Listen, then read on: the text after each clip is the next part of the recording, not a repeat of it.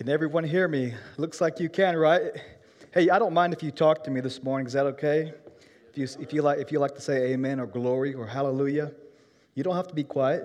If I say a joke, you can laugh as well. My wife would tell you that I've probably only made her laugh 2 times, and we've been married 5 years. So I've got the gift of comedy, right? You'll find out I'm very sarcastic. That's a spiritual gift. Some of you guys know what I mean. Amen, right? In 1519, Hernando Cortez, he was traveling, a Spanish conquistador, looking to conquer some land and treasure. And he carried about 600 men on boats. And the Aztec Empire, when they landed, they knew they were outnumbered. That strong empire had not been conquered, but Cortez, he said to the men, "Drown your ships, burn your ships." The men were afraid. They said, "How can we burn our ship or drown them?" Cortez said this: "We either conquer or we die." As Christians here, I want to introduce our theme, As We Go.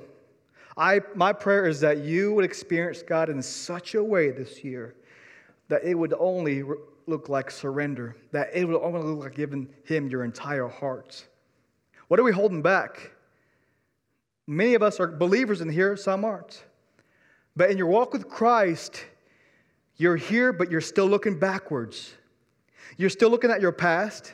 You're still hanging on to guilt. You're still hanging on to unforgiveness in your heart. You're looking at who you are before Christ. But Christ says this, that if you would come to me, give me your heart, surrender it daily, and burn those ships in your life. I want the Holy Spirit to do such a work in your heart. Oh, that people would say, "Hey, that guy or that girl, she's changed." That God's doing a work on this campus. Believers in here, what does it look like if you took Christ serious? When your friends were actually having conversations about Jesus, God, and church, you wouldn't say, "I want to answer up, but I'm just not sure if I'll answer it correctly, or I feel embarrassed, or I feel incompetent about my knowledge." What does it look like when you stand up for the Word of God? Anyone have your Bibles? No Bibles? Raise your hands. Raise your Bibles up if you've got Bibles up. I want to encourage you for chapels. Bring your Bibles. If you need a Bible, come to Student Life. Go see President Rich. We've got Bibles for you. This is our authority. This is God's Word. It's pure and it's clean. It's right and it's truth. We won't swerve to the right or to the left. We're going to stay right in the Bible. Amen? But what does it look like for you? What does it really look like for me in my household? What does it look like in my life and faculty and staff? What does it look like for us to give our household to Christ? That my Christianity would be something I practice. It wouldn't be something I'm button up and look good for our students. That they would notice, hey, my professor, my coach, they followed Christ and they exemplified the light of Christ. Don't you want that, students? Don't you want your coaches to lead you to Christ? Yes or no? Right? I do. I want them to point you to Christ. Can we say that about our entire faculty and staff? I hope we can. And I'm going to develop relationships with them. But as you go is going to be our theme. As you go, and you may say, well, that's plain and simple. I always ask my wife when I'm preaching, I give her the titles and the message, and I always run it by her. And you know what she says? That's not good. Or you can do better. You know, I told my wife, thank you for that. Thank you for that encouragement. But you know what I asked her? Are you ready for this one? I said, my love. I call her my love. My 2-year-old Brielle, she starts calling my wife my love, you know. I said, my love, who are you discipling? Who's discipling you? I said, Lord, help me. I'm not getting dinner tonight. I said, I've got to watch out. I've got to go to my room, give her some space. But who are you discipling and who's discipling you, Christian? I just can't live in my own bubble and do me and think I'm good with God when I'm not actively involved in church, not actively serving His body, not actively in the Word of God, not actively praying. So we see in the New Testament, people were wanting to follow Jesus. Jesus was doing all these miracles. And they were like, whoa, this is Jesus. I want what He has. I want the fish. I want the blessings. But I don't want to surrender to Christ. Jesus isn't a welfare program. He's not. He's not social. It's not about what you can benefit from Him. It's about how you can give your life to Him. You want blessings, and you want the praise, and you want the recognition, and you want the stamp of Christianity. You even want it on your Twitter or your Instagram, your Snapchat, your Facebook, a little bio. You want everyone to think you're good and you're the good Christian person. But when you go home or you fall asleep tonight and when you're lonely in that dark, quiet spot, you know that you're fooling everybody. Christians, I'm going to challenge you this morning. It's time to burn those ships. It's time to take Him serious. Why? We're commanded to. That's our challenge and our authority. If you'll read with me in Matthew chapter 28, you all know this one. Matthew chapter 28, verse 18 through 20. Read it out loud with me. Join me. And Jesus said to him, all authority in heaven and on earth has been given to me. Let's pause there. Who are my churchgoers in here? Raise your hand. Give me an amen. Amen. Okay. I want you to lead. All right. You ready? One more time. Starting out. And Jesus came to them. All authority in heaven and on earth. Go, therefore, make disciples of all nations, baptizing them in the name of the Father, and of the Son, and the Holy Spirit, teaching them to observe all that I have commanded you. And behold, I am with you always to the end of the ages. For those who grew up in church, you heard this one all of your life. You've heard all of your life, and I've heard all of my life, right? This is where we're heading. I want you this year to consider what it looks like for us on campus. Seniors, what does it look like for you to disciple somebody, pick out a freshman, to lead out as Christ followers, to make disciples? Now, what exactly does that entail? What is a disciple? A disciple is a learner or a student. We're a student or learning from something. You follow somebody. We all have people of influence in our life, and I would say my influence is my father-in-law. He is my favorite father-in-law. There you go.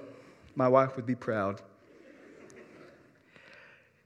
Before our marriage, I would say I had to earn that relationship, and it was rough. I was always intimidated by him, but let me tell you something. Throughout this past year and a half, his mentorship has meant the most to me. He has told me the things I needed to hear, and one day when I was in his office, he just said, Jose, you can go ahead and take the mask off. I wasn't wearing one on, but he said, be real. You can be real. I think we need men in our life, men and women in our life that can really look you in your eyes and say, hey, where's God at? What have you been reading lately? Where's prayer at? Why? Why do I say that? We have to keep each other accountable because I love you. As Christians, I want to push you. I want to push you. So are you a disciple maker? You may be in here this morning and saying, you know what, Jose? I'm not about that church life. God and Jesus, matter of fact, I'm still mad at Him. I'm still mad at Him, what happened in my life. I've been through some trauma, some experiences that I can't recover from. I'm mad at Christians, and I'm mad at how my friends stated they were Christians, but I couldn't see no difference. So you justify it. You justify it, you think, well, I'm good. And you may be one of those people in the crowd looking at the Christians, saying, is this faith real? Do they truly believe in God's word and live it out? Or are they just faking everybody, making a mockery out of themselves, and ultimately doing no good for anybody? Right? Are you a disciple? My prayer is if you're not a disciple, that you would become one. And for Christians in here, I pray that you would find and pray that you can point others towards Christ. Why? So that you can come to salvation, Much of my life, I realized I was complacent. I was lukewarm. Does Jesus ask for that? What does He say? He said in Luke 2 passages, and He said to them, if any of you would come after me, let him deny himself and take up his cross and follow me daily. He also said in Luke chapter 14:33, so therefore any of you who does not renounce all that he has cannot be my disciple. That invitation is still relevant for today. That's the same Jesus that calls us to repent from sin. That is the same Jesus that says, hey, you want to be my disciple, you must deny yourself. You must deny your pride. You must deny your self-righteousness. It's not going to be about you anymore. It's not going to be about how many followers you have on Instagram anymore. It's not about you anymore. It's going to be about him and how you can serve him with your life. Deny yourself. Die daily. Crucify yourself so that Christ lives in me and people can know that. I sometimes think the Lord humbles me. I've got a PhD in pride. Anyone else got a PhD in pride? Most of us do. We're human. Right? We're human. Pride tells us, I don't need Jesus. Pride tells us, I'm good here where I'm at. Pride tells us, I don't want to be pushed here. Pride tells me, why are you rebuking me? Are you better than me? Why are you confronting me about my sin? Jesus said, look, crowds, if you want to follow me, this is the cost. It will cost you something. It may cost you a relationship. It may cost mom and dad looking at you weird and not wanting to have those conversations when you go back home. Faculty and staff, it may cost you your reputation, your image in Sterling College. It will cost something, but is it worth it? Is it worth it? Amen. It's worth it. It's worth it. We need Christians who are not full of themselves, but full of the Holy Spirit, who are willing to give their lives to Christ in their area of study, in their athletics, in their relationships, here and now today. It's not when you're going to graduate. It's now, as you go. We need you. The church needs you. The body of Christ needs you. The community needs you. Your students need you. Your friends need you. The faculty and staff, they need you. You know that? Point them towards Christ as well. If you cannot renounce all that he has, he cannot be my disciple. Jesus isn't saying he's going to take it all away from you. He may. He ain't saying that. He's saying, if you cherish something more than me, that becomes an idol. If you cherish it in your heart, it's already become an idol in your mind. He says, I want you, all or nothing. I want it all. Don't come to me when times are just bad. Don't come to me for the blessings. I came to save and seek the lost, he says. I came not to call those who are well, but he says, I came not to call the righteous, but I came to call the sinners. That's all of us, right? He came to call us. Our next slide. Are you a witness? A witness. Are you a witness? What does a witness mean? You've experienced something. I'm talking about in the context, you've experienced Christ in your life. Let me let you into my heart right quick. I came to Christ at a young age at 9, okay? And I was abused by my mother as long as I can remember. So I was a young boy getting abused and dark, you know. Maybe some of you have been in that same path, but I was abused. And I experienced at age 9 a transformation in my heart when I said, I don't know anything about church and God. But that pastor said, hey, if you want to place your faith in Christ, that Thursday night, trust me, God saved me. He saved a dark, lost boy who knew nothing about the Bible. But I just said, I trust you. I trust you. And I've experienced His grace, and I've experienced His mercy. I've experienced it today. I've experienced that God has been faithful in my life. You can testify that God has been faithful in your life. You see it in the past. But let me tell you, when I was in that dark moment, sometimes I doubted. I didn't sense it. But there's a joy that overflows when you come to Christ. I'm not a rigid Christian anymore with my head down, walking like this. I'm happy, I'm excited because I have the Holy Spirit who dwells in me. Christians, are you a witness? Can people say, hey, that person has changed? Right? Or will they say, yeah, they're a Christian, but Jose, I'm not really sure if they're like me.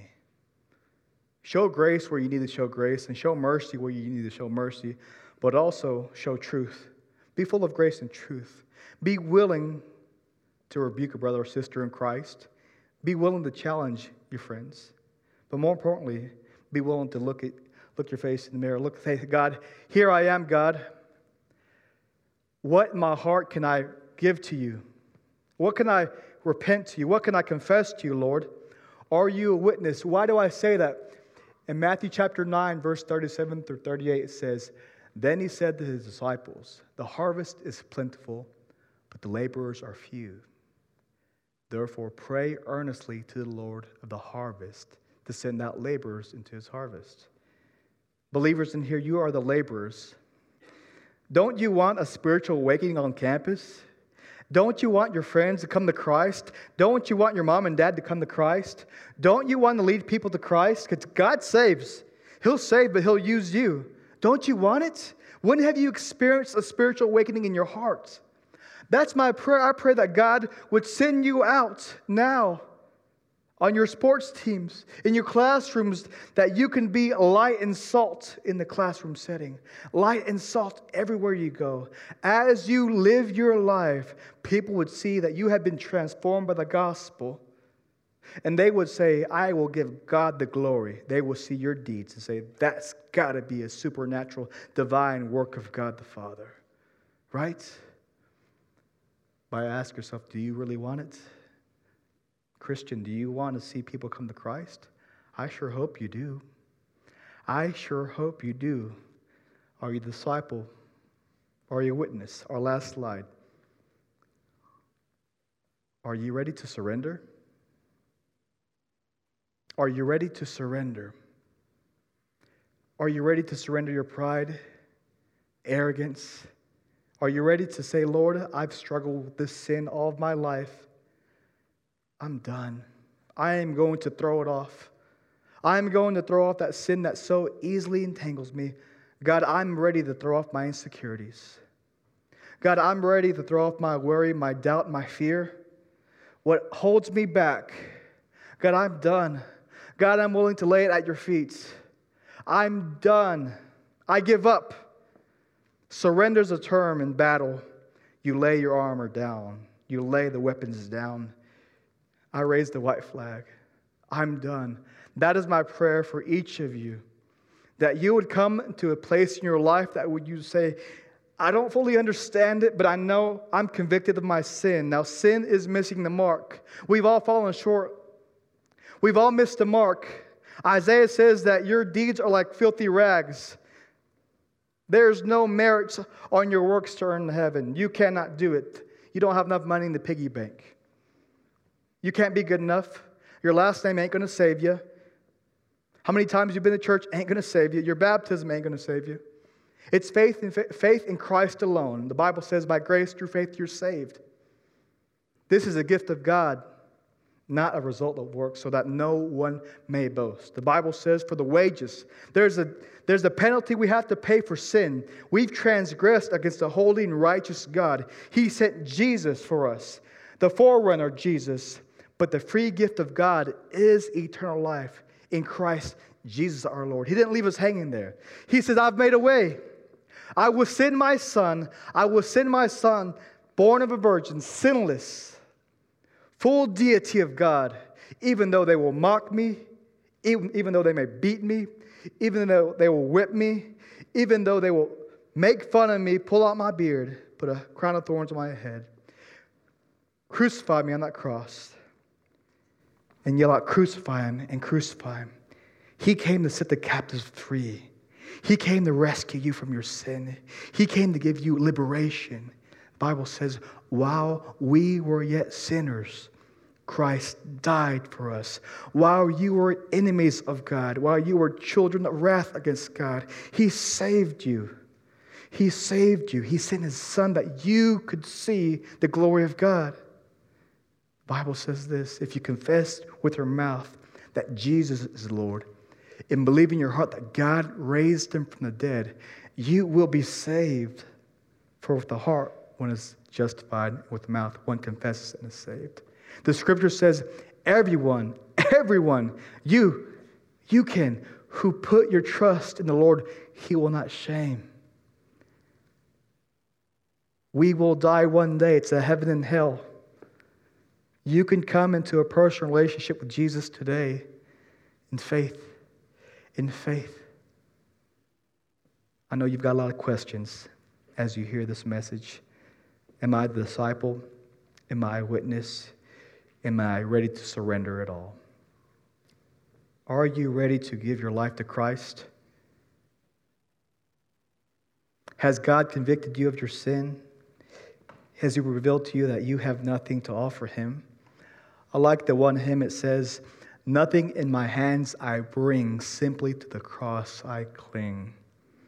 Nothing in my hands I bring, simply to the cross I cling. If you feel that God has done such a work in your heart this morning, sometime today, come find me. I want to show you the way to God. Jesus says, "I am the way, I am the truth. No one comes to the Father except through me."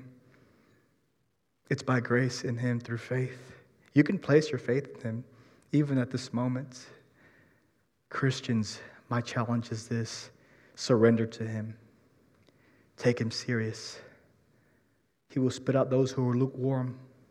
Enough with mediocrity Christianity. Enough with mediocre Christianity. Enough with a comfortable Christianity. Enough of a me Christianity. Count the cost. Is He worth it in your life? I would hope so. If He has saved you, He is more than worth it. Now, if He's worth it, it will appear in how you act. It will appear in how you act. For those of you who just doesn't make sense and you're like, I'm not sure, be open still.